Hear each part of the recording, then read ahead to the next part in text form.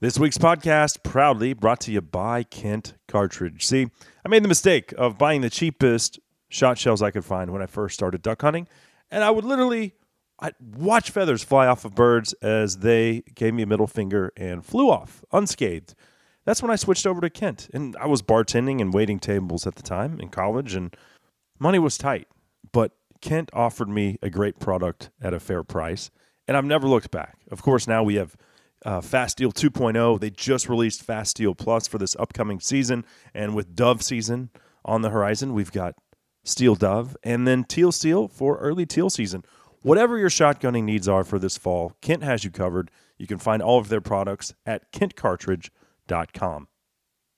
This week's show brought to you by Ducks Unlimited, an organization that I've been plugged into for, over 15 years now.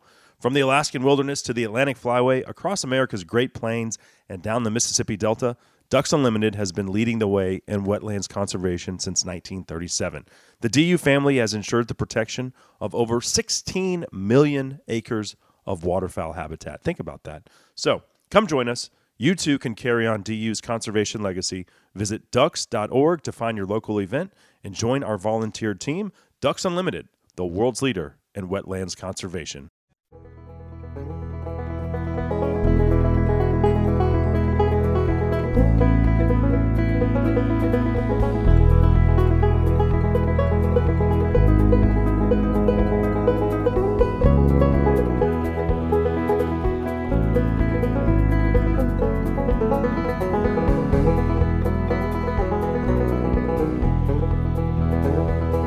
Good morning. Cable Smith welcoming everybody into episode 703 of SCI's Lone Star Outdoor Show presented by Mossberg.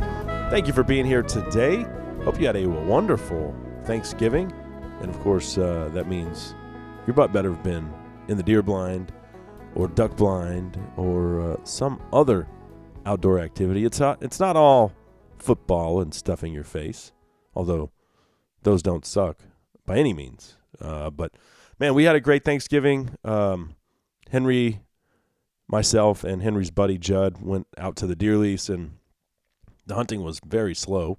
We only saw one deer in 3 sits. I mean, it was abysmal. The full moon just had everything shut down. Of course, as soon as we left on Sunday, Sunday afternoon, Monday morning, all day Monday, daytime movement, and the rut has picked back up. So I don't know. It was a weird weekend, but we did decide to duck hunt Sunday morning, and the boys helped me build a proper duck blind with hog panels and T-posts, and we spent like 3 hours on that project, which they thoroughly enjoyed.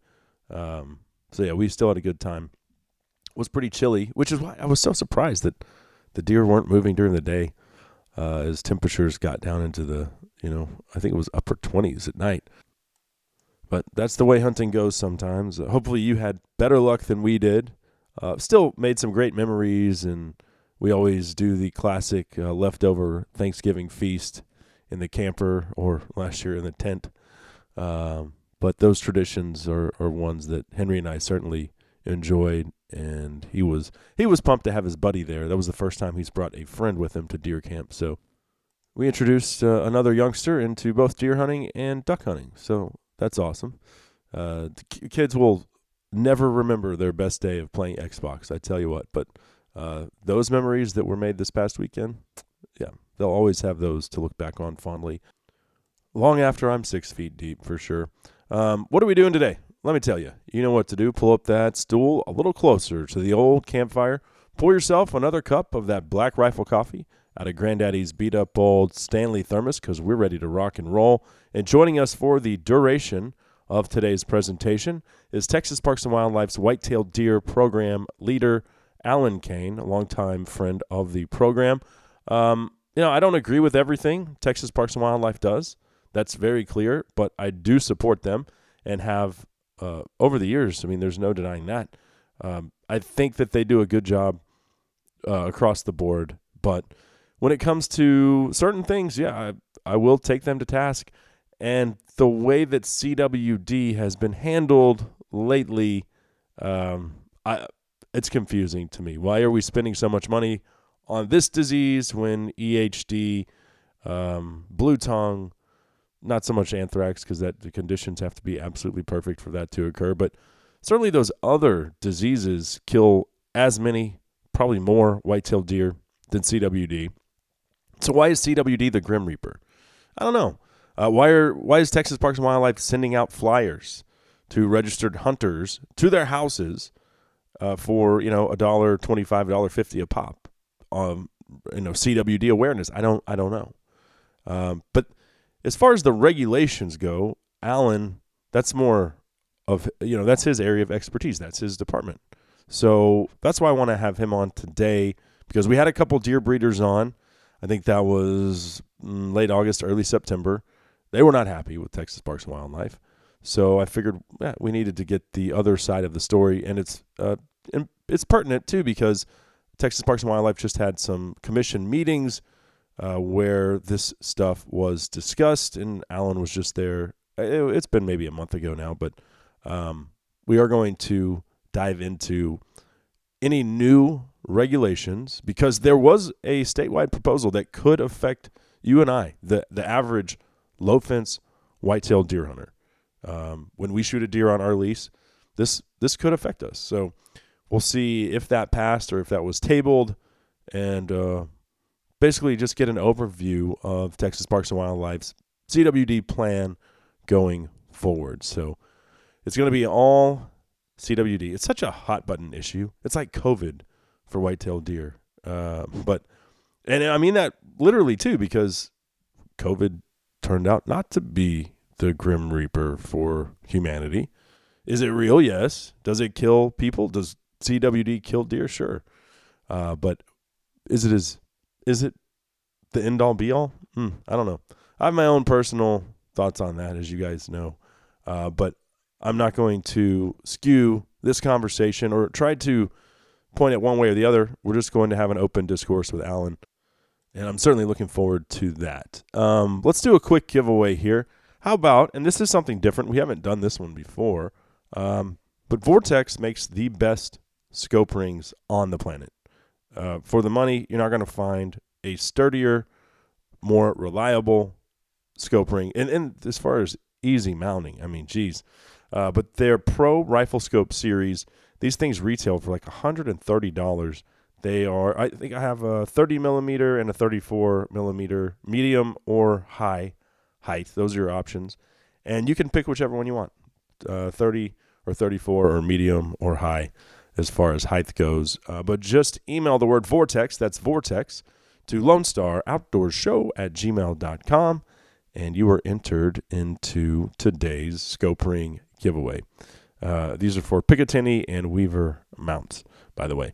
So you can also check those out at vortexoptics.com if you're in the market for scope rings, which aren't we always, by the way? Despite what my wife says, I don't think the term "I have enough guns" actually exists. Like if you said that, you're lying. You can never have enough guns, which means you are always in the market for rifle scope rings. Well, let's knock out that break. Up next, we're talking chronic wasting disease with Texas Parks and Wildlife's Alan Cain on the Lone Star Outdoor Show. The wind blows, but I can feel your touch. It gets you through another day with a long stretch of highway. In the market for a compact track loader? Check out the Bobcat Advantage, where Bobcat track loaders squared off against other brands in a variety of tests and challenges. Whether you're looking for performance advantages, uptime protection, or quality design, Bobcat compact track loaders are the best built machines in the industry. But don't take our word for it. Watch the videos at bobcatadvantage.com or see Bobcat machines in person at one of our 9 North Texas locations. Visit bobcatofnorthtexas.com or call 469-586-0000 today. Clark, that's the gift that keeps on giving the whole year. That it is, Edward. That it is indeed. And I had taken a fine point marker and given him a small tattoo, the word Mom and a heart on his shoulder, like a real GI might do. And I remembered that Christmas morning, Mom smiling warm and nice, knowing she got what I wanted, and knowing she only paid half price. Cable Smith welcoming everybody back into SCI's Lone Star Outdoor Show presented by Mossberg Firearms. Thanks for being here today, celebrating the holiday season. Yes, it is okay to play Christmas music now that we've made it through Thanksgiving. Actually, I love Christmas music, but we got to get through one holiday before we can celebrate the next. So let the Christmas tunes roll. I love it. I love the spirit of Christmas and everything that goes along with it. And I really love the fact that you no longer have to set foot in a mall. You can just order everything online, and it shows up at the door. I haven't been in a mall in years, and that makes me very, very happy. I don't know. When was the last time you were in the mall? I don't have any plans of going back anytime soon. My son asked me the other day, what's a mall? Can we go to one? Man, we've grown up in different times. The mall was the hangout spot when I was a little bit older than him. He's 11. So certainly in junior high, we'd get dropped off at the mall. But yeah, I think that a lot of times technology and progress suck for society. But the mall, yeah, as an adult, don't need it. Anyway, we are all set to talk some CWD with Texas Parks and Wildlife's Whitetail Deer Program Leader, Alan Cain. This segment is brought to you by Big and J Whitetail Attractants and my friends over at Rustic Reminders Taxidermy. You can find them at gr8mounts.com, by the way. Well, let's get right into it. The topic that I believe has become the most controversial out there when it comes to whitetail deer. Let's talk some chronic wasting disease with Texas Parks and Wildlife's Alan Cain. Alan, welcome back to the show. Yeah, Cain, I'm glad to be back. Absolutely. Glad that you're here. I've been fortunate. I've taken 2 bucks so far this fall. But I'll be honest, I haven't seen the just hardcore rutting activity on my place out in Benjamin, which is in Knox County, that I would expect. That full moon shut things down, certainly last weekend. But you know what I did see, interestingly enough, was an aoudad showed up. I think it was a couple weeks ago. I got one picture of him. And, of course, the next day my butt was in that stand at that exact time, and he ghosted me, and I've never gotten another picture of him since then. But I love that about Texas. You never know what kind of interesting exotic might just pop out on your low-fence place. So do y'all see many aoudad up there? That's the first one I've ever seen. This is my second year on the place. One of the guys that's on the lease shot one like 4 years ago, but they haven't seen him since, and it was a decent ram. I'd say, maybe 28 inches, but with huge, just flowing chaps. Yeah. I don't know when aoudad rut, but sure he was looking for something, some love somewhere. It's still excitement to think that there might be something that decent. That's a decent size of 28 inch coming through that country. Yeah. So how has deer season been so far as what you're seeing throughout much of the state? Yeah, I think it was just, harvest-wise, probably just average. Although we had, just in South Texas here, talked to some folks that it killed some good deer in Karnes County, a couple of 160s, low fence, down by the river, San Antonio River that runs through some of the portion of the county there. So there's some good deer, and Landon I work with, he killed some great deer, or his hunters did, I think a 223 and a couple in the 160s and the 170. So nice bucks hitting the ground. But everybody commented, I think the fog was almost universal across the state, it seemed like, because down here it's foggy on Saturday and Sunday mornings. And so people were like, I just didn't see much. And then I guess in the afternoons they were having a little bit better luck. So. Yeah, that fog was pretty bad opening weekend. I do remember that. One of my buddy's daughters, though, down around Encinal, she smoked it was like a 172 or something like that, 10-point, the biggest deer they've ever killed on their place. That was pretty cool for their family anyway. It shows that the management plan is working. So she was excited, I'm sure. Oh my gosh, yeah. I think she's 14, and he was like, okay, well, you just shot the biggest deer we've ever killed on the ranch, so now you get to guide for your 3 younger sisters. Your trophy time is on the shelf until everyone takes a nice buck, which I don't think she appreciated. Thanks a lot. What I really wanted to talk about today is CWD, and I guess the first thing I wanted to ask you as head of you're our whitetail program leader. So in your opinion, is CWD worse than EHD or blue tongue. I know anthrax is more of a location, and all the conditions have to be right for that, so it's probably not as relevant. And that one's really confined to specific regional areas. But certainly EHD and blue tongue kill a lot of deer, and so I just wanted to get your take on, is one worse than the other? Yeah, they're both obviously can have impacts on whitetail deer populations. The EHD and the blue tongue, those are typically short term. I mean, they happen each year, depending on the conditions, because they're the blue tongue and EHD. The virus is carried by a little midge, just like a little gnat, a no-seeing insect, and so and we don't see a lot of EHD or blue tongue in Texas like you do in the Southeast or the Midwest or somewhere, someplace in the Northeast, where the conditions tend to be more favorable for those that virus to spread and those midges to hatch. Where I do see impacts here in Texas, especially in maybe breeder facilities where they have some northern genetic influence, those deer have less resistance to the blue tongue or EHD strains that we have here in the state. Our Texas deer have been exposed to it, I guess, over the years and have essentially a titer built up to it, and so built up to that disease, so they don't have quite the impacts. But obviously, when we have times when you have some wet conditions and then it dries up and you got these little mud poles around, and that's where those little midges they kind of concentrate, and so you see, especially in the Southeast, you'll see periods where it picks up when you have some rain, wet weather, dries out, the midge population explodes, and then it gets in the deer. And when that happens, you can, especially when you have areas of the nation where deer are susceptible to those particular strains of EHD, you can have some pretty severe death loss, acute. It just happens within a week or two period, and you may see deer in a valley or a particular area of the county, wherever it is, when you see this little outbreak, and then it's over with and done. Midges go away with the weather, and then the population can rebound if you don't have another outbreak in the subsequent years. The problem with CWD is that it's not a virus, it's not a bacteria. Obviously, it's just a little protein.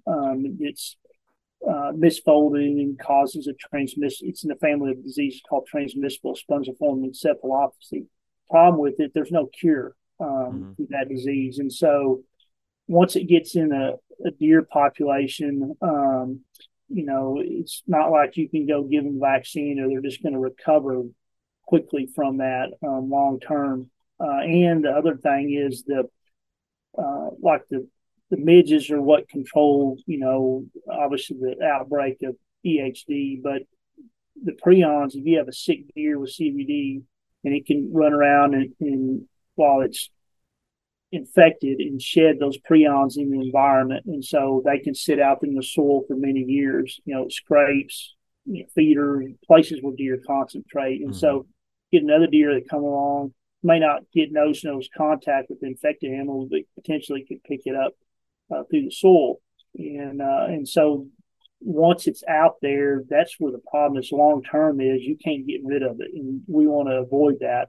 Now, there's research in some places like Wyoming. I think Dave Edmonds' research, and the Vivo is another project they did up there looking at whitetail and mule deer. And their model suggested population declines over time. And in fact, if I remember correctly, CVD positive animals had a 4.5 times more higher mortality rate than non-positive animals. Now, CVD might not have been the leading cause that killed them, but you start getting holes in your brain, which is what CVD essentially does. You can't think, you can't reason, you just can't function. And so you're standing there in the highway and a car's barreling down the road, and you're infected with CVD and you just don't have your faculties about you get smacked by that car. But a deer that's normal, hopefully they avoid those situations are able to avoid predators more, or hunters, those sorts of things. Right. Well, let's do this. Let's take a quick break. I want to come back and try to understand. I mean, I know you guys have to be proactive. We don't want to have an outbreak. We haven't had a severe outbreak in Texas. Most of them have been confined, even though we've had them in, free range cervids and behind high fences. But maybe there are studies from northern states that warrant, this type of CWD surveillance and regulatory, potential changes. We'll get into that next. That segment was brought to you by Stealth Cam and the Deceptor wireless trail camera. If you're looking for something that will give you absolutely stunning nighttime images, the no-glow technology on the Deceptor is the creme de la creme. It is the best thing on the market. You can pick one up at stealthcam.com, and data plans are like as cheap as $5 a month. We'll be right back on SCI's Lone Star Outdoor Show. Everything's gonna be alright, I know. It's the coldest time of winter, and I shiver when I see the falling snow. Let me tell you about the ArmorSight 640 Contractor. It is the industry-leading thermal technology in a very user-friendly rifle scope. 640 Armor Core 12 Micro, made in the USA thermal core. It's got a 4-hour onboard recording, 4-hour runtime on a full charge, USB and Wi-Fi streaming, 8 user-selectable reticles, and 6 color palettes, and the most user-friendly interface out there, because you're operating these things in the dark. So that's very important. You can find the Contractor, the 640, or its little brother, the 320, right there at armorsight.com. Looking for a thermal hog hunt near DFW? Then 3 Curl Outfitters has you covered, offering fully guided thermal hunts just minutes south of Dallas. Guide scout daily to put you on the bacon. Using thermal imaging technology to hunt feeders, crop fields, and river bottoms, you get unlimited hogs and no kill fees. Visit www.3curl.com. Also offering corporate hunts and food and lodging available by request. Book at 3curl.com or call 214-455-0940. Hey everybody, this is Brandon Ryder, and you're listening to the Lone Star Outdoor Show. You better think of something real fast. I ain't stopping you anymore. You're about to say something that you can't take back, so there's nothing I can do but draw a line. Well, Brandon Ryder bringing us back on SCI's Lone Star Outdoor Show, presented by Mossberg. Cable Smith here with you. Appreciate you being here today. Happy holidays to you and yours. This segment of the show is proudly brought to you by Vortex Optics and the Bantam 6.5 by 32 youth binocular. Perfect gift for that kiddo, that young hunter in your life. You can find the Bantam, and I think it retails for $59. It comes with that VIP transferable lifetime warranty the Vortex is known for. And you can pick one up at vortexoptics.com, or go over to eurooptic.com and use my promo code LoneStar10 and save 10% on all Vortex Optics. Okay, with that being said, Alan Cain is still here with us, our TPWD Whitetail Deer Program Leader, and we're talking chronic wasting disease today. Alan, as far as managing CWD in Texas, you guys are very proactive. Some landowners would say a little too authoritarian for their liking, but you obviously have a good reason for doing this. Take us to, I don't know, Wyoming or a Midwestern state like Wisconsin, where, if you look at a CWD heat map, Wisconsin is rife with CWD depending on the year. But in places like Wisconsin, you have really high prevalences in some areas up there where it's a coin flip whether you're going to kill a CV positive deer or not. So part of the issue is that, again, obviously there's no cure for it. You can't get rid of it. The prions, once they're in the soil, that's an issue. But, in some areas like Wisconsin, maybe you don't see a population decline, or we don't know that what's going to happen for 50, 60 years from now. And that's the potential where you could see that change. But in places like Wisconsin or maybe some other places where there's a potential for decline, or they've documented some of it, the population may be able to recover because of fawn recruitment. So in other words, if you have a pretty high fawn recruitment, you're always having turnover, a lot of production out there in that population, let's say, it can mask the effects of CWD at some point. But if you get in a place like South Texas, for example, if you had an average of 30% fawn crop, because it's dry down here, we have drought, predation, all that stuff, and and you suppress those numbers, and then maybe CBD starts to affect the age structure of that deer herd. So the does, for example, or just the age structure in general is lowered. Well, younger age classes, you produce less fawns, and long term, you could potentially have population level impacts. And I think Cesar Clayberg's done some work modeling the CWD and infection rates versus fawn crops in South Texas, and in their model predicts that you would see a population decline there, or potentially just impacts on that age structure. And if you're trying to grow trophy deer in South Texas or anywhere in the state, that would certainly be a concern there.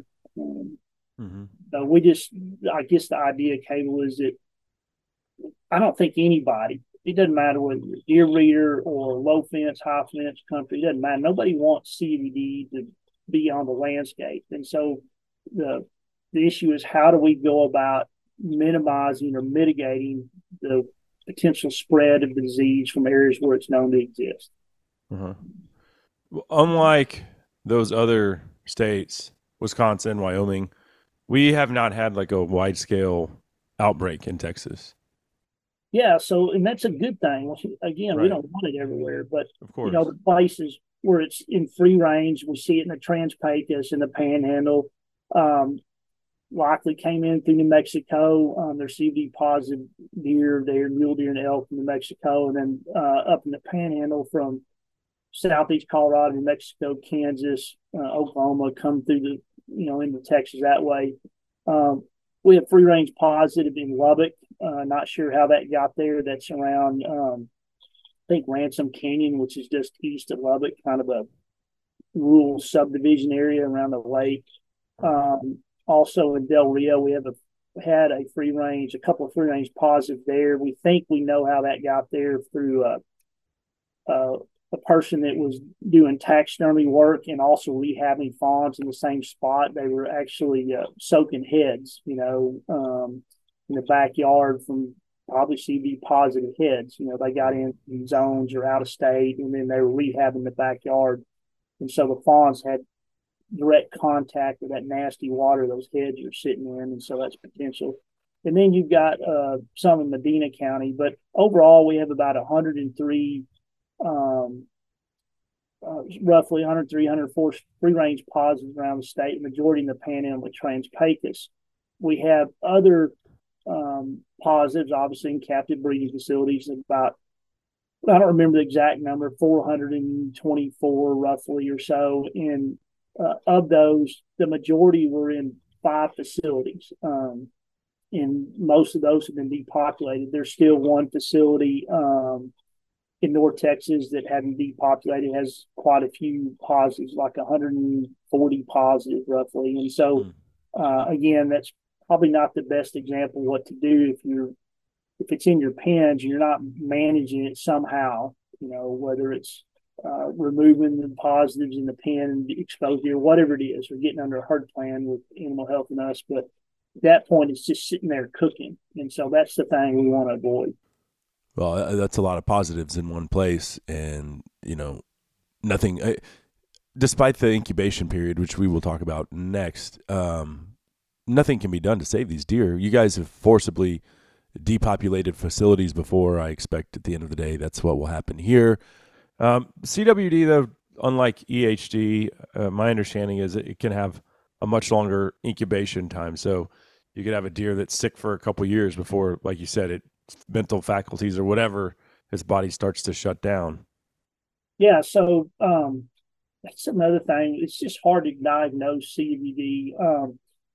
To your point, I think some of the research shows that the average time from point of infection till clinical is 15 to 18 months. And then there's been some other studies that show up to 24 to 32 months. I don't remember exactly, but you had kind of these long time periods. So I can have a deer out there, whether it's in the pen or the pasture, looks perfectly healthy, but it's infected and it's just carrying that disease. And in fact, really those clinical stages don't happen for the last month or two of the disease progression. And so that's part of the challenge. I can't just look at a deer and say, yeah, that one's sick. It may have disease. It's just walk around. And during that period where it's infected, again, it can walk around, look perfectly healthy, and it's shedding these prions out there in the environment or with other deer as it comes into contact with. So that's obviously the challenge in managing that disease. Well, while I don't envy your position as far as having to be the safeguard for Texas, for our deer herd, I do think there's some questionable things that TPWD has done from a messaging standpoint. I want to get into those next because, and maybe your opinion is different. Maybe most hunters don't know what CWD is. I would find that hard to believe, but let's discuss that after the break. That segment brought to you by SCI, the worldwide leader in big game conservation. Don't forget, right now through the end of December, we are offering up that 2-man, 2-night, 2-day, fully guided, all-inclusive duck hunt down at the Pipkin Ranch, on the Texas coast. So how do you enter for a chance to hunt with me and my buddy Ryan Warhola, who was nice enough to donate the hunt? All you have to do is join SCI, which you should already be a member, right? They do more to protect your rights than any other group out there as far as hunting and conservation is concerned. And you use that promo code CABLE23, that's CABLE23, when you join or renew your membership over at safariclub.org. And then, boom, you're automatically entered. We will draw the winner on New Year's Day. So stay tuned for that. We'll be right back on the Lone Star Outdoor Show. But I have a blue, blue, blue, blue Christmas. Some say a silenced gunshot is the baddest sound out there. At Silencer Central, we have another favorite. It's the sound of silence delivered to your front door. When you buy from Silencer Central, we handle your application, set you up with a free NFA gun trust, and deliver your silencer straight to you. With an average 90-day turnaround time when you use eForms, buying a silencer is simpler than ever. Visit silencercentral.com and we'll help you get started. Baby, I'm just a bad guy. I don't know why, but you'll curse the day we met. I'll be your downfall till it's last call. I'm not coming home to you, and I'll break everything you love and make you cry. Hello, Casey Donahue bringing us back on SCI's Lone Star Outdoor Show presented by Mossberg Firearms. Cable Smith riding shotgun with you as always. Thanks for being here. We've still got Texas Parks and Wildlife's Whitetail Deer Program Leader, Alan Cain, here with us today, and we will continue that CWD discussion momentarily. This segment, though, is brought to you by the Armasight 640 Contractor. It is the best thermal scope that I have had the pleasure of using, and I've run through a lot of them over the years. The most user-friendly interface, diverse color palette, internal recording, Bluetooth, all that stuff. And here's the cool thing. Through the end of the year, 10% instant savings. That's a 10% rebate right off the bat when you purchase a 640 or its little brother, the 320 Contractor. You can find them over at armasight.com. And with that being said, Alan, thanks for sticking around. You know, I wanted to talk about some of the messaging. Some might call it propaganda even. That is being put out there by Texas Parks and Wildlife when it comes to CWD. So let's dive into that right now. Okay, so I've noticed over the last maybe year that we have pretty focused campaigns. Like I'm seeing CWD awareness billboards. A lot of licensed hunters got mailers from Texas Parks and Wildlife on CWD awareness. And so I was just going to ask, like, as far as funding that, I'm assuming those obviously hunter dollars are being used on that front. I would think that most hunters are aware of CWD. Like what most deer hunters be like, I know what that is, but obviously we're having a conversation about it. So maybe a lot of them don't know exactly what it does. I don't know what the messaging will do though. Like what can the average person, a free range deer hunter, do to help stop the spread of CWD? Like what is the billboard or the mailer going to do for them? That's a great question, Cable. And so, so I'm always surprised at the number of people that may have heard the acronym CWD or may have heard of chronic wastes disease, but that's about it. They just know it's a disease. I don't want it, but it doesn't affect me. It's not in my backyard, so I don't. I think it's just human nature. We don't always look at things until it's affecting us, Yeah. But there's starting to be enough information out there. People are starting to learn about it a little bit. But we found just even in our zones, there was a lot of hunters that didn't know about the disease, didn't know what it was, didn't even know about some of the rules in place. Having to get your deer tested, carcass disposal rules, and so there was kind of a lack of information out there. And so part of that awareness campaign was just with billboards and mailers and videos was to drive people to our website just to get them to look at the CB webpage, learn a bit information, learn about the zone rules, what hunters can do, what landowners can do. And so that was kind of the intent of that. From a hunter, doesn't matter low fence, high fence, you just Joe Blow out there hunting on your ranch.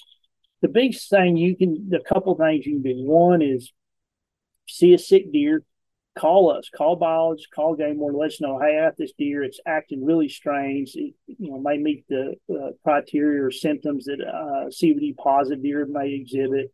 And if that's the case, let us know, because those are important for us to sample those deer, work with the landowner and hunter to get them sampled, because that may help us find CBD positive deer out in the landscape in places we don't know there are. And then the second thing is, from a hunter perspective, is dispose of your carcass parts properly. If you're killing your deer on your ranch and I'm not going to take the deer off the ranch, then I can debone it, clean everything right there and keep it, if I'm hunting on the place. But if I'm hunting in Knox County or wherever you're at and you're driving back to Collin County with the whole carcass, that's fine. But either take it to a locker plant and they're going to throw it away. Most of them go to dumpsters that go to landfill, or if you process it at your house, throw the bones in the dumpster, throw it in your trash can that goes to the trash service, that goes to landfill, or bury it somewhere. That's an option. But what we don't want you to do is take the spine and the head, if you're not getting them out or going to taxidermists. We don't want you to take those parts, because that's where the most infectious materials are in the brain, the spinal cord, things like that, and pitch that on the back 40. That's not good, because that's how it potentially spreads. For example, this past season, had some guys from Colorado killed some mule deer, brought them back. They didn't know the rules. They were supposed to have a head waiver with them when they come back in the state and take those deer to a taxidermist. And the waiver says, hey, this comes from a CBD positive state. You need to throw the brains away in the dumpster when you're done doing the taxidermy work or cleaning up the skull. Well, these guys didn't do that. One of them stuck the head in the fish tank in the back pasture to let the minnows eat the meat off. The other one boiled it out in his driveway in the front yard, which is great. And the other guy, we actually got in touch with him before he did anything with it. But you can see, if you're not careful, and those were all COD positive mule deer, then it's out there, inadvertently spread on the landscape. And that's the point we want to avoid. So hunters, again, proper carcass disposal, and then that's a huge help, reporting sick deer. And then lastly, just if you want to get your deer tested, that helps us figure out where the disease is and is not around the landscape. And the more samples we get, the better distribution all over the state. That's helpful, because it may tell us that, hey, the disease isn't everywhere at a high prevalence, which is good. We want to keep it like that. Or, well, it's in a lot more places than we knew about. We need to come up with a different strategy, or how we manage it, or just figure out how we're going to live with it, at some point. Well, so you presented at the commission meeting last week, and you and I had a phone call last week just to kind of go over some of these things, most of which will affect breeding facilities, people that are transferring deer, releasing deer to hunt. But you kind of just hit on it. But the one that would affect the free range average guy listening to this show right now would be the imposed statewide carcass disposal measures, which you basically just went over.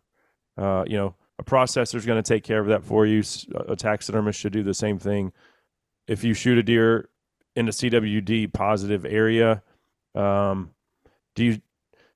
that was one thing that I wasn't real clear on. Can you still, in that situation, say you're hunting in a CWD county, if you just dispose of the animal on the place, you butcher it up there, do you still need to go have it tested? Yeah, so good question. So I do want to clarify one thing or a couple things, Cable, and I'll come back to what happened in the zone. So the commission, we did present, we were seeking adoption of statewide carcass disposal rules. The commission actually tabled that part of the proposal right now because we did have, a handful of comments not supportive of the statewide rules, saying it's a barrier to hunters, and I get it, disposal, how they can do it. And then we also had a number of folks, including some organizations that said, hey, we're supportive of this, but find some ways to allow us to debone the whole carcass, the deer at the site of harvest, and then take just the meat out and leave the head and stuff there. And so that's a fair question. We need to continue to look into that. I will say that right now, anybody in the state, if you want to debone your deer at the ranch of harvest, you can do that as long as the ranch maintains a cold storage record book.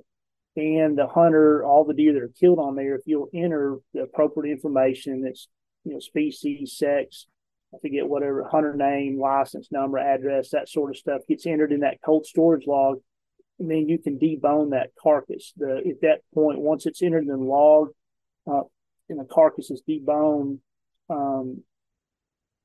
tagging requirements and proof of sex requirements cease. Now, if you're taking a head to a taxidermist, and you debone the meat, that's fine, but you do need a wildlife resource document with the head at that time. Because the taxidermist is going to be in possession of that. But there's some options right now, but you have to have that cold storage log. And so at my lease, we don't have a cold storage log. So I wouldn't be able to debone there. No. But something you ought to talk with landowner. They're pretty simple. The log, you can download the form off our website. And if the landowner's okay, your lease, just say, hey, I'm going to maintain this at the lease. And then everybody enters it, and you could do that. And it allows you to leave those infectious parts there, the spine. The lease that I'm on now, I've never seen anybody debone an animal there. We typically gut it and then take it to Seymour to the processor or wherever. Well, that's what they do. Or I take it to Cinnamon Creek personally, but they can take it wherever they want. And that's what most people do. Is it's just an option for those people that may not be able to bury it, don't have a trash service, or if they're not going to take it to a locker plant, which I think the majority of hunters probably do nowadays. But then they could debone that. So back to the zone. If I'm in a CWD zone under the current rules right now, mandatory testing of all hunter harvested deer that are killed in that zone is required. So it doesn't matter whether you debone or not. You got to get a sample taken.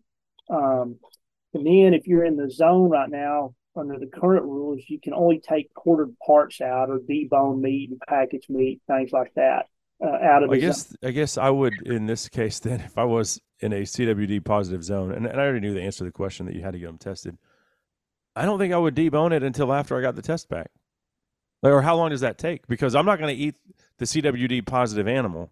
And I know that is never jumped from a cervid to a human. We don't have any recorded knowledge that has ever happened, but still, I don't think I want to eat it, and I don't think I'm in the minority of hunters either. If you knew this animal had a disease, are you going to want to eat that?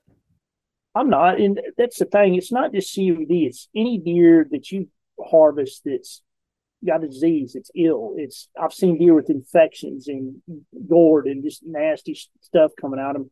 Don't eat those deer. If it's sick, don't eat it. Or a duck with rice breast. I have shot a handful of those in my life, and you open it up and it's like these parasites living in the duck's breast. Well, you can cook it, and they're safe to eat. I'm not going to do that because looking at it grosses me out. Yeah, just most people are not.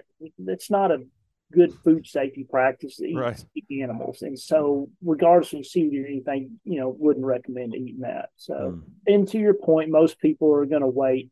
If once we collect a sample at our check station and get that submitted to the lab, it depends on the time of year, but generally the turnaround is within 2 weeks.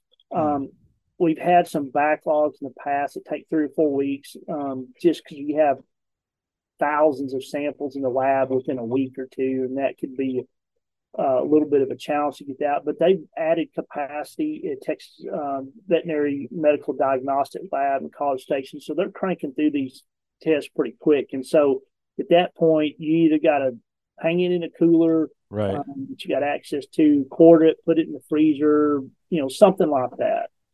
Well, that would suck to be in a state like Wisconsin where a good percentage of the population is CWD positive, and you shoot a deer and you're like, well, it's 50-50 whether it's going to have CWD. What do I do? Am I going to go ahead and invest maybe it's so cold up there they can just hang it outside and it doesn't matter. Maybe that's just salt and nature's solution to that problem. Yeah, I don't know, but and that's what we want to avoid. If it takes 2 weeks to get the test back is where I was going with that. It's like, it takes a while. So what do you do with your carcass at that point? So that's Well, I get it. I understand. We don't want to see a CWD outbreak. You guys are being proactive. I guess where I come down, and it's a fine line, is like sometimes I think we make it out as this grim reaper. We're gonna kill all the deer. And I don't want to present that message, but at the same time, I don't want people to take it lightly, So there's a fine line that we have to walk there, and I've seen it go both ways. Some people are like, "Oh, CWD is going to kill all the animals," and then some people are like, "I live in a state with CWD, and it's not, it sucks, but it's not the end of the world. It hasn't wiped out our deer herd." But we haven't had an outbreak in Texas, so that's positive. Yeah, we don't have anything that's just like Wisconsin or parts of Tennessee or Arkansas that's got a bunch of CWD, or Colorado, Wyoming.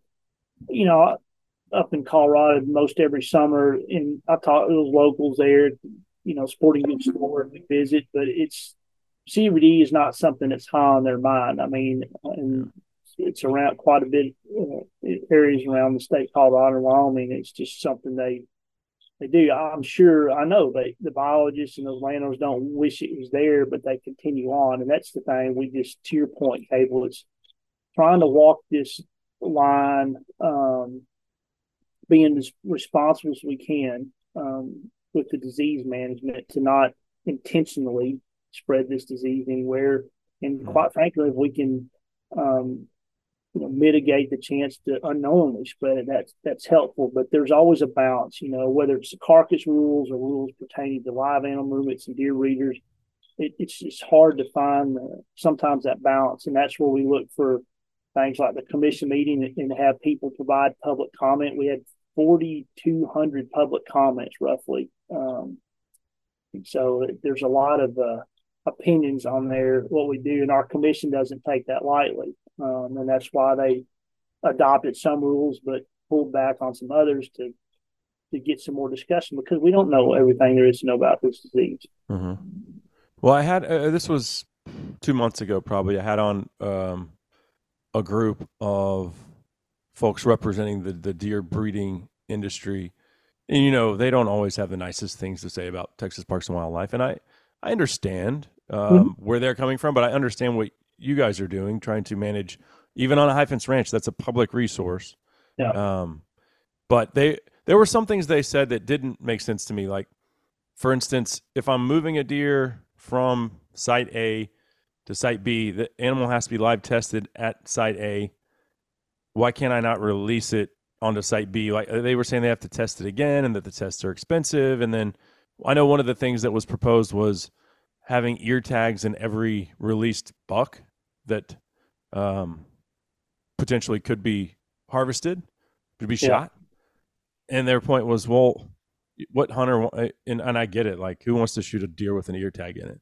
Yeah, it's a high fence, but aesthetically, it does take away from that experience, I believe.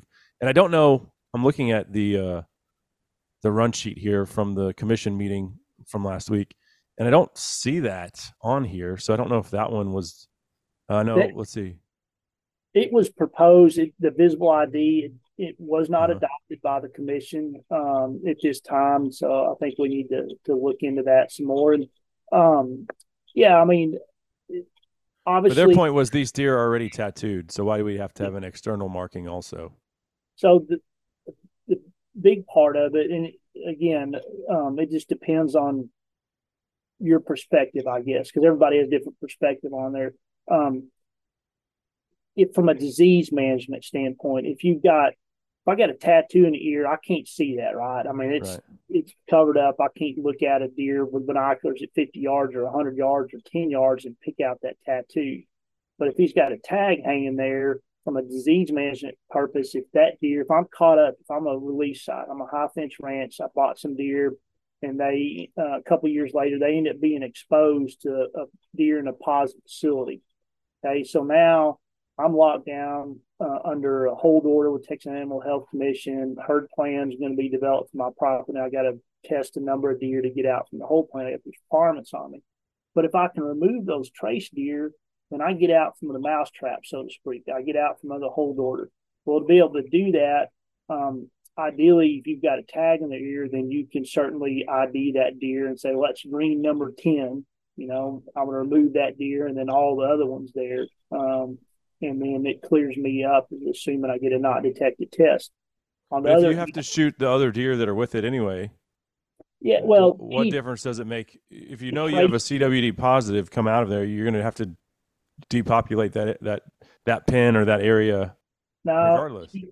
That's to be clear. So we're talking about deer on these release sites. I'm talking about the tags and disease management. Yes, there could be a positive out there, but what we're talking about, a lot of what people are talking about now is trace deer. So they're deer, I have a positive ranch or positive breeder pen right here, okay? And I've got deer in here, and the positive deer in the facility died, whatever, got tested. But then I had other deer in that pen, right? They were associated, they've been exposed to that deer or been in there 3 or 4 years. We do a trace back for a 5-year period.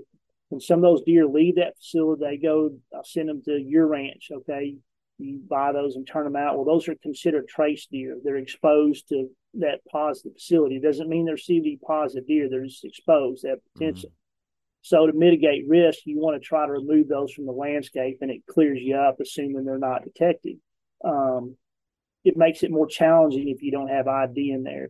But some folks argue that if you don't have all those trace deer are not available to you, and you only remove 5 of them. Well, it really doesn't change anything whether they had ID in the ear or not. The department argue it's important to remove as many trace deer as you can, but other folks will say, well, it doesn't clear me up from the herd plan because I didn't find all those trace animals. So there's 2 sides to that story, but obviously tags are important from that perspective. And there's the tagging requirements are in statute, which is a legislative issue, and what the department's thought or the interpretation or whatever, the way we view the rules, we're just reproducing what's in the statute. I understand. I do think some of it's archaic, though. When you're talking about, you just mentioned the incubation period being from 18 to as much as 36 months, something like that on CWD. But then you'll have trace deer or bred does that are CWD negative, but they were taken from a facility 4 years prior, and they're still considered trace deer, even though they have a negative test. That doesn't make any sense to me. I know a lot of deer breeders are pissed about those types of rules specifically. We don't have time to really go into all of that in any more detail. But up next, I want to talk about another thing that was on the docket for discussion. I don't know if it went through or not, but the idea of every released buck for sure having to have an identification tag in its ear. I think there's certainly issues with that, which we will discuss after the break. That segment of the show brought to you by the All Seasons Feeders Big Chingon Deer Blind. Henry and his buddy Judd, they're sitting there waiting for the sun to come up, and because it's so big and cozy, they're fast asleep. I look over, and both those kids are conked out. That 5 a.m. wake-up call comes early, but the Big Chingon has plenty of room to spare. We've had our entire family of 5 in that thing many times. You can find the Big Chingon at allseasonsfeeders.com. We'll be right back on SCI's Lone Star Outdoor Show. But your heart's cold as ice, mine's paying the price for loving you. So baby, I'm saying we're through. Chris Letzinger, online sales manager at Cinnamon Creek Ranch here, reminding you we're not your typical archery club. We're a one-of-a-kind archery facility with indoor and outdoor ranges, full pro shop, and 6 different 3D courses. Cinnamon Creek was designed by hunters for hunters. Located in Roanoke, Texas, we have over 200 3D targets to hone your archery skills.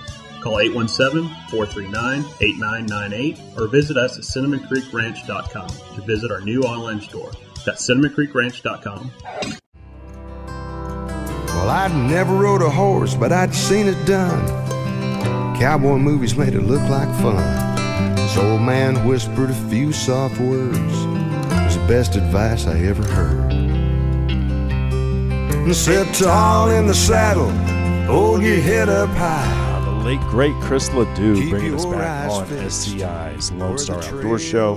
Cable Smith here with you. This segment brought to you by our presenting sponsor, Mossberg Firearms, and the 940 Pro Waterfowl, the evolution of Mossberg's semi-auto-loading platform. This thing is rugged. It's reliable. Goes bang when you pull the trigger. Don't have to clean it. That's my favorite. Once they told me you could put 1,000 rounds through it and not have to clean it, I was sold. Boom, give it to me. I want it. But yes, that is the reality of the 940. I'm in season 3, and I haven't done anything as far as I even run a swab through the barrel. Maybe I shouldn't be bragging about that, but I really wanted to see if it was true. So take it for what it's worth, but I absolutely love this gun, and I think you will too. You can find the 940 Pro Waterfowl and the entire 940 lineup at mossberg.com. All right, well, let's wrap this thing up. We'll put a nice little bow on our CWD conversation with Texas Parks and Wildlife Whitetail Deer Program Leader, Alan Cain. Alan, I've shot deer in a high fence. I actually shot a nice one in a high fence this season. It was, we were filming for Texas Trophy Hunters and their show Storytellers. I was happy to do it. Shot a cull buck that went almost 170 inches. Who doesn't want to do that, right? But that trophy, while awesome, it doesn't mean the same to me as, one that I poured in blood, sweat, and I don't want to say tears, but just invested in on my deer lease, right? Like, if I shot a 140-inch buck on my deer lease, that would definitely mean more to me. Yeah. But if the deer had a tag in its ear, for me personally, I'm just walking through this, doing these mental gymnastics as we're going here. I don't think I would pull the trigger if the deer had a tag in its ear. So, because it just to me would look like, I can't do that.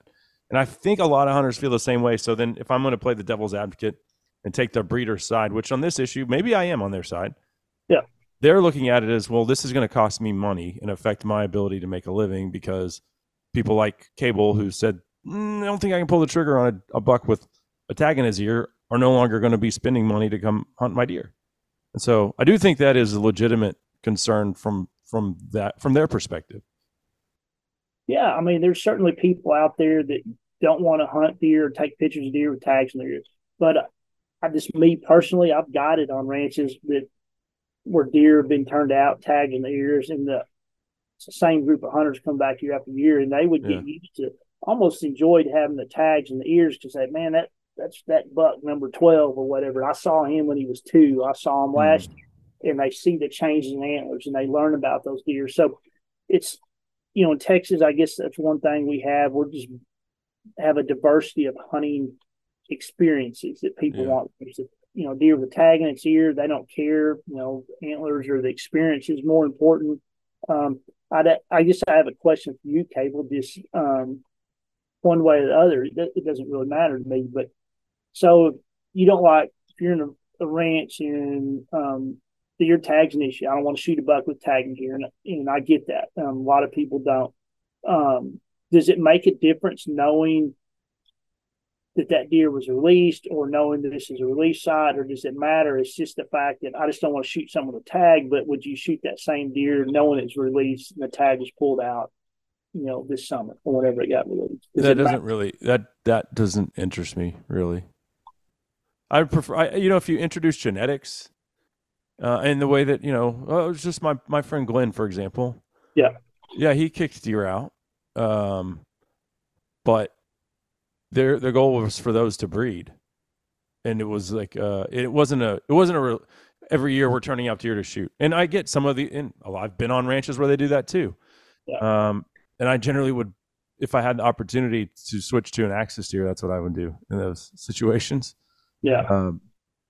So yeah, where you're just introducing genetics and you're not really selling hunts, probably still wouldn't bother me. And like I said, I've shot deer that have been released, and I've shot deer that they've introduced South Texas genetics, and in hopes of just improving the quality of the deer herd from an antler perspective. So the long answer to your short question is, it's not really my cup of tea. But at the same time, I understand that they're trying to make a living, and I don't know. I don't know what the answer is, but well, I guess the question I have is, it's still a hunting experience. Yeah, it's still a hunting. Well, a hunt is what you make out of it. The biggest deer I've ever shot was on a high fence ranch, and I'm sure that deer had to have been kicked out. I think he was kicked out probably 2 or 3 years prior. Yeah, and so he wasn't. I think that's also. I think there's a misconception that these deer are not afraid of people. This buck, he'd been trying to kill it, and this deer became very aware of the sound of the buggy, and so he was trying to kill it all season. And I ended up going the last weekend of the season. He's like, "I want you to try to kill this deer." Okay, what's the deal with him? As well, he's the biggest deer on the ranch, but I think he's conditioned to the buggy, because I go to this feeder and he goes to the other side of the ranch and goes to the other feeder. And so we just parked the buggy at the one feeder, and we walked all the way to the other one. It wasn't a small property. And sure enough, he showed up. We tricked him. Yeah. I don't. But here's the other thing. I want to be very careful, because there are guys who work their ass off all year. They own their own business. They've got kids. They've got family. Their kids all are in sports, whatever. And they have 1 weekend a year to go hunting.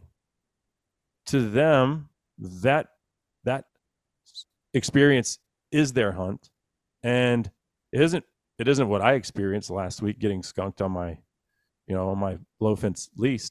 But I would rather them be hunting than not hunting. I'd rather them be buying a hunting license, supporting Texas Parks and Wildlife financially, buying ammunition, supporting Pittman Robertson financially with guns and everything else. So I don't know. I'm not willing to knock that experience if that's the only experience that they have, or if that's their preferred experience. Some people are lazy. I'm not going to lie. Yeah. It doesn't bother me. It is on cable, and that's the thing. Everybody has a different experience, and I've seen people just kill a deer on some of these ranches. It may not be a released deer; it's just deer that had enhanced genetics over time, and they're the experience for them was being happy. I mean, they were there, they were in the moment, they killed this big buck or whatever it is, whatever size, and they were just happy with that experience. And then I see kids, on places they kill 160-inch deer, which is really big, and for any kid or anybody nowadays to harvest a buck that big. But if it hooks them, it gets them to hunting, they're going to have to make their choices later on in life, where their moral standards are on hunting. As long as you not turn them out of the trailer, which is illegal,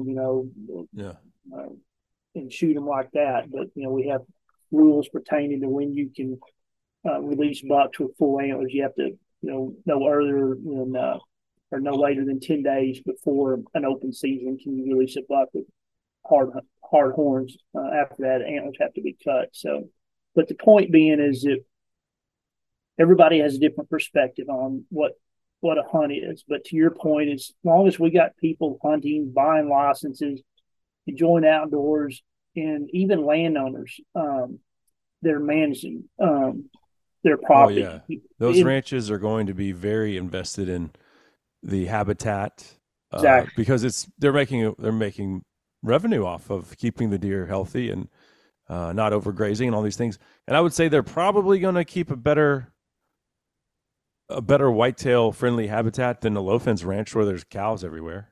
So they are good stewards of the land. There's no doubt about that.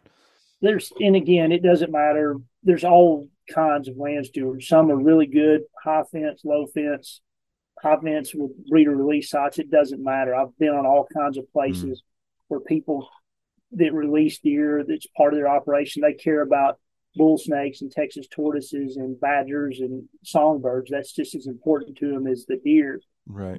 The deer help pay the bills. If they help continue to enhance habitats, that's good.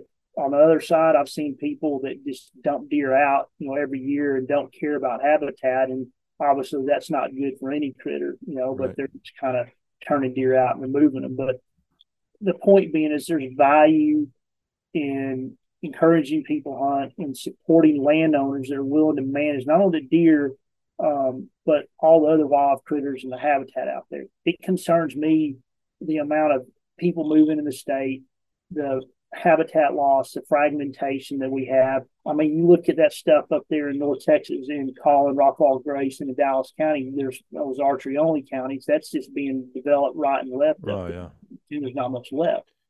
And the deer lease that I'm on, and to go about what kind of piggyback on what you're saying is deer lease I'm currently on is I think over 4,000 acres out there.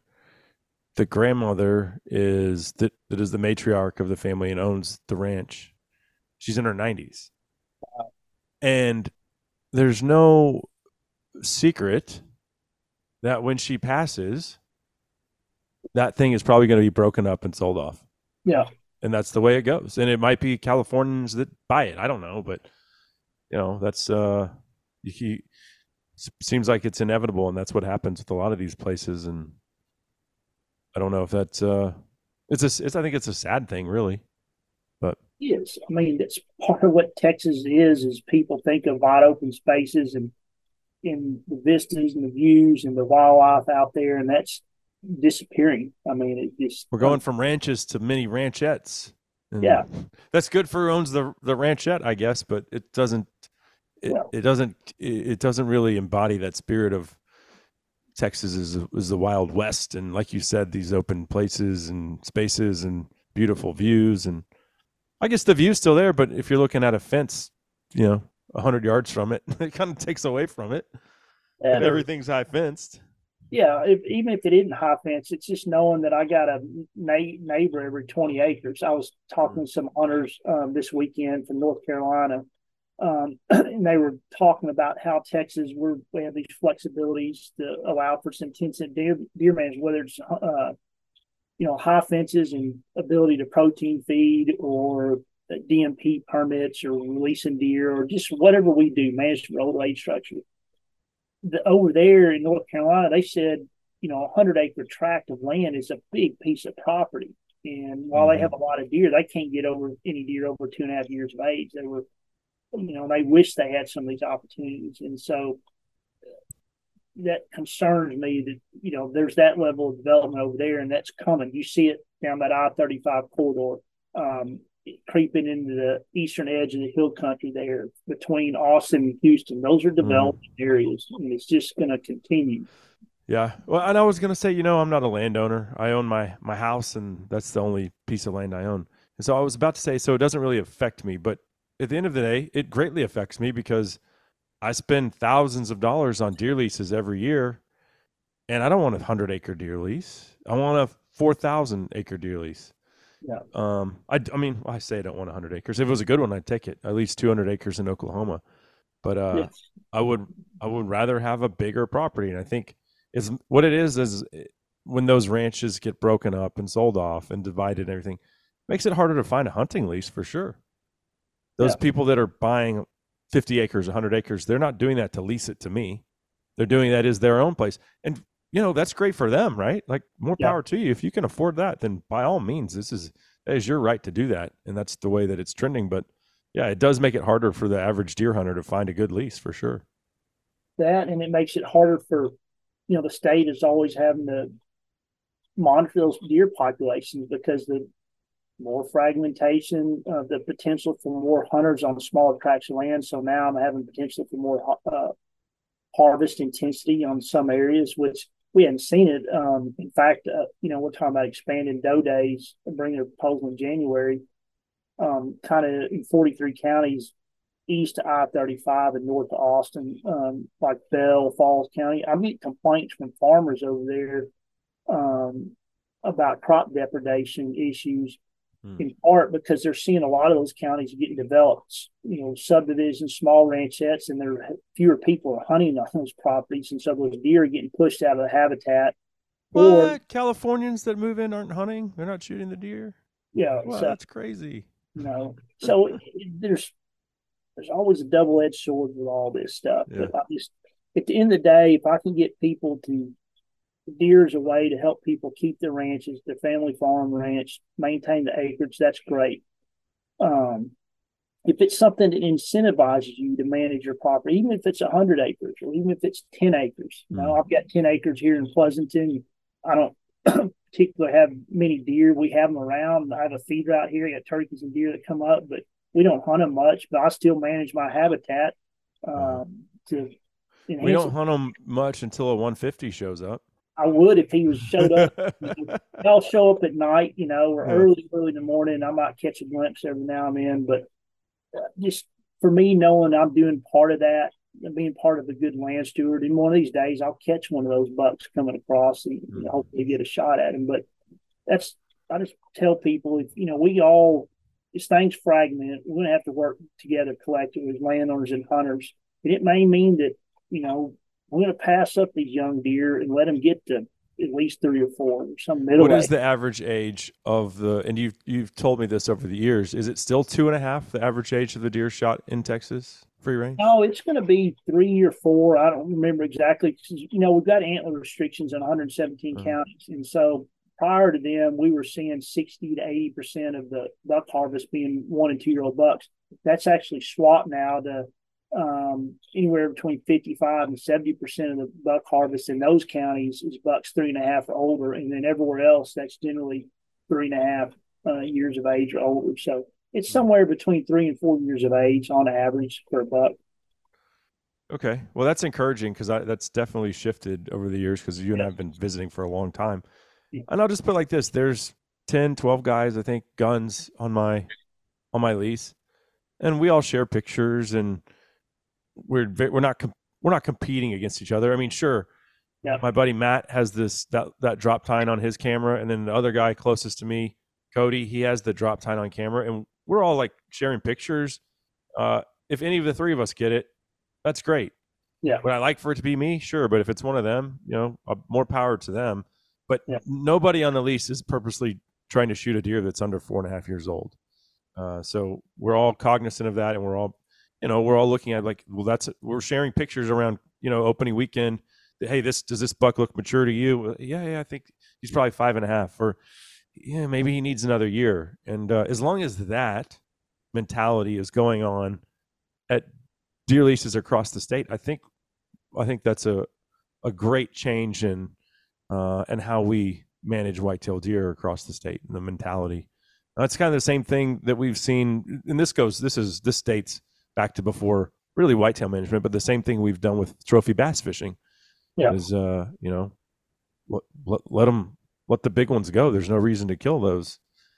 The 10-pound bass might taste good, but you know what? So do 5 2-pound bass. Yep. And that's the thing. It's always cool to harvest a buck. It's got ice antlers, the bone on its head. There's just something about that. It's probably some primal instinct in us. But at the end of the day, I can't eat those antlers. Yeah. So if I kill the 2.5 or 3.5, or, if I can let him go another year and I work with my buddies, great, but I can kill a doe in most places, then fantastic. You've got some venison for the freezer, let deer go, and you'll probably be happy later on as you let that deer age. Oh, well, I agree with you, but I'd also say this. These days, if you brought a 2.5-year-old deer back to your deer camp, you're probably going to be ridiculed. Yeah, peer pressure. Right. They're going to be like, whoa, what did you, oh no, what did you do that, Jimmy? That was a nice young 8-point. And what were you blind or did you get buck fever? What happened? Yeah. But back in the day, in some states, my friend Rob, who owns a high fence ranch out around Glen Rose, sometimes listens to the show, and he goes back to Pennsylvania where he's from every fall. And it's not the same mentality there. It's starting to shift, but not to where we are in Texas. And it's like, he says around the water cooler, guys are like, did you get a buck? I got a buck. What? You're like, let me see a picture. It's like a fork horn. It's like a 4-pointer. And everyone's, but there it only matters because it's a buck, right? Yeah. But that's because everybody shoots anything that has antlers. And so if you get a buck, that's pretty rare. Yeah.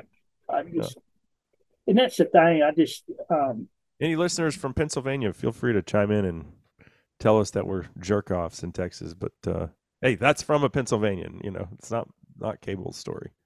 Yeah, it's amazing the different cultures around the nation. When you think about how hunting's different in Pennsylvania or some of the southeast states or out west versus Texas or wherever. So it's just we're a unique state in the context of intensive deer management opportunities. We've afforded people a lot of opportunities, but with that comes a lot of responsibilities.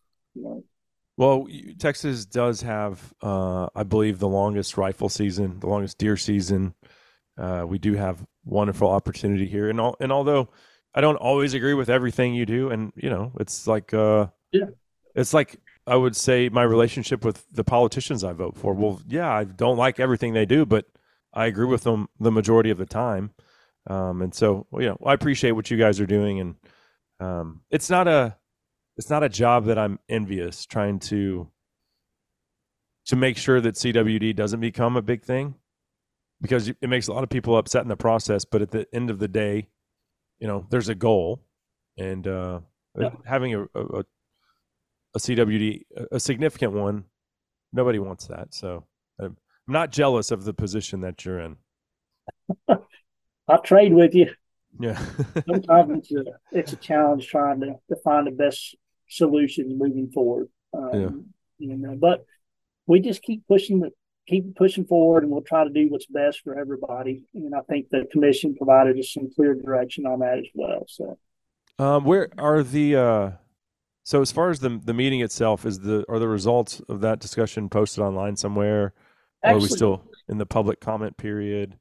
Now the proposal's done. Comments are closed. The commission adopted what they were going to adopt. So it's finalized. So is that posted with the finalized decision? Yeah. I don't know if they'll have the exact parts of the proposal published yet, but if you go to our webpage, click on the commission link. It's down towards the bottom there. You'll see at the very bottom, there's a bunch of little links, and one says commission. Click on that.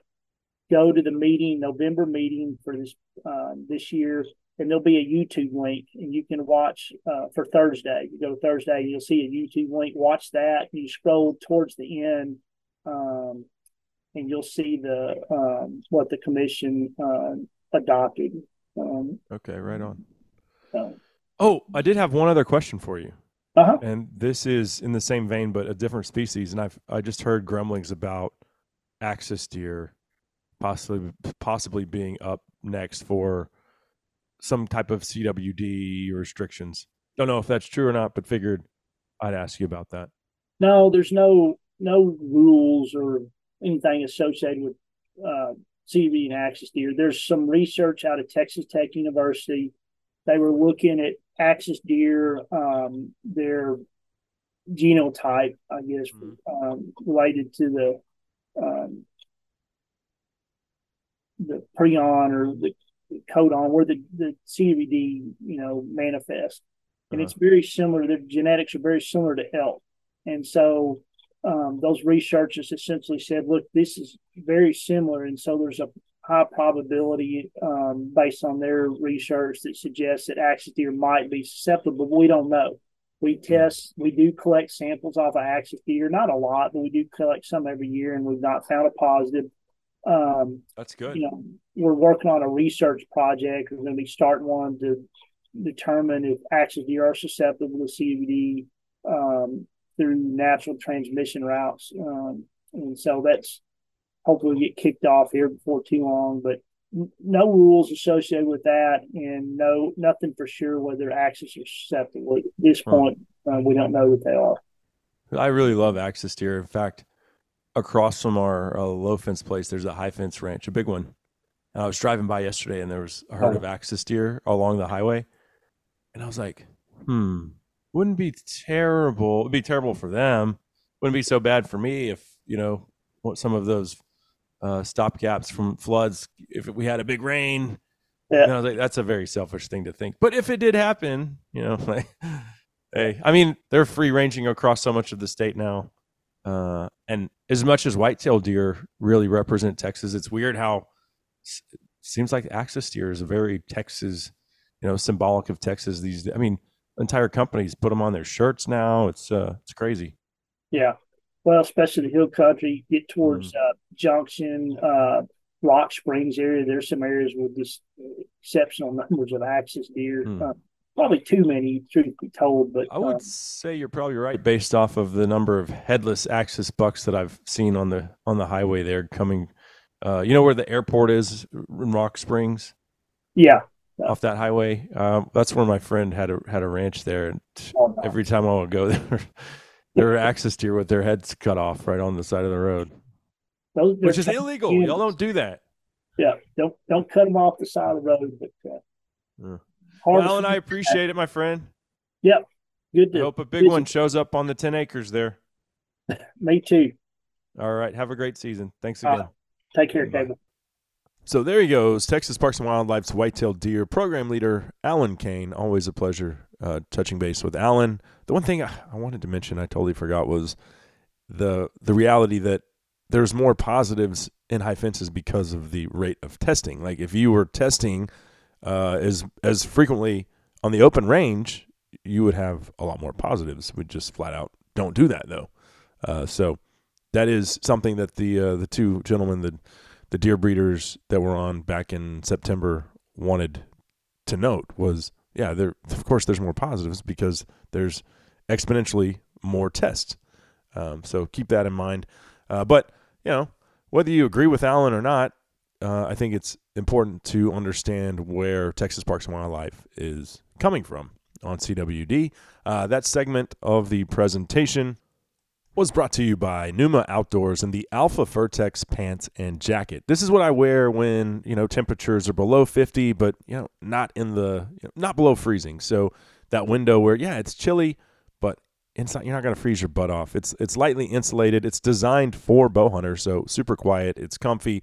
There's pant, jacket, and even a vest, and it comes in that Kaza camo that Numa is known for. And you can find the Alpha Vertex system as well as Numa's entire lineup at NumaOutdoors.com. Save 20% with that promo code LoneStar20 when you check out. That's off of all of Numa's products. Unfortunately, we are out of time for today. Gotta go. Gotta get out of here. Thanks to Alan Cain. Thanks to all of our sponsors for making this show possible. Thanks to you, the listener, for being a part of SCI's Lone Star Outdoors Show. Until next time, I'm Cable Smith saying, y'all have a great week in the outdoors. The DNR predicted deer season was doomed. Well, me and my buddies, we got to thinking, sitting around one night drinking, how we gonna fill up our deer tag?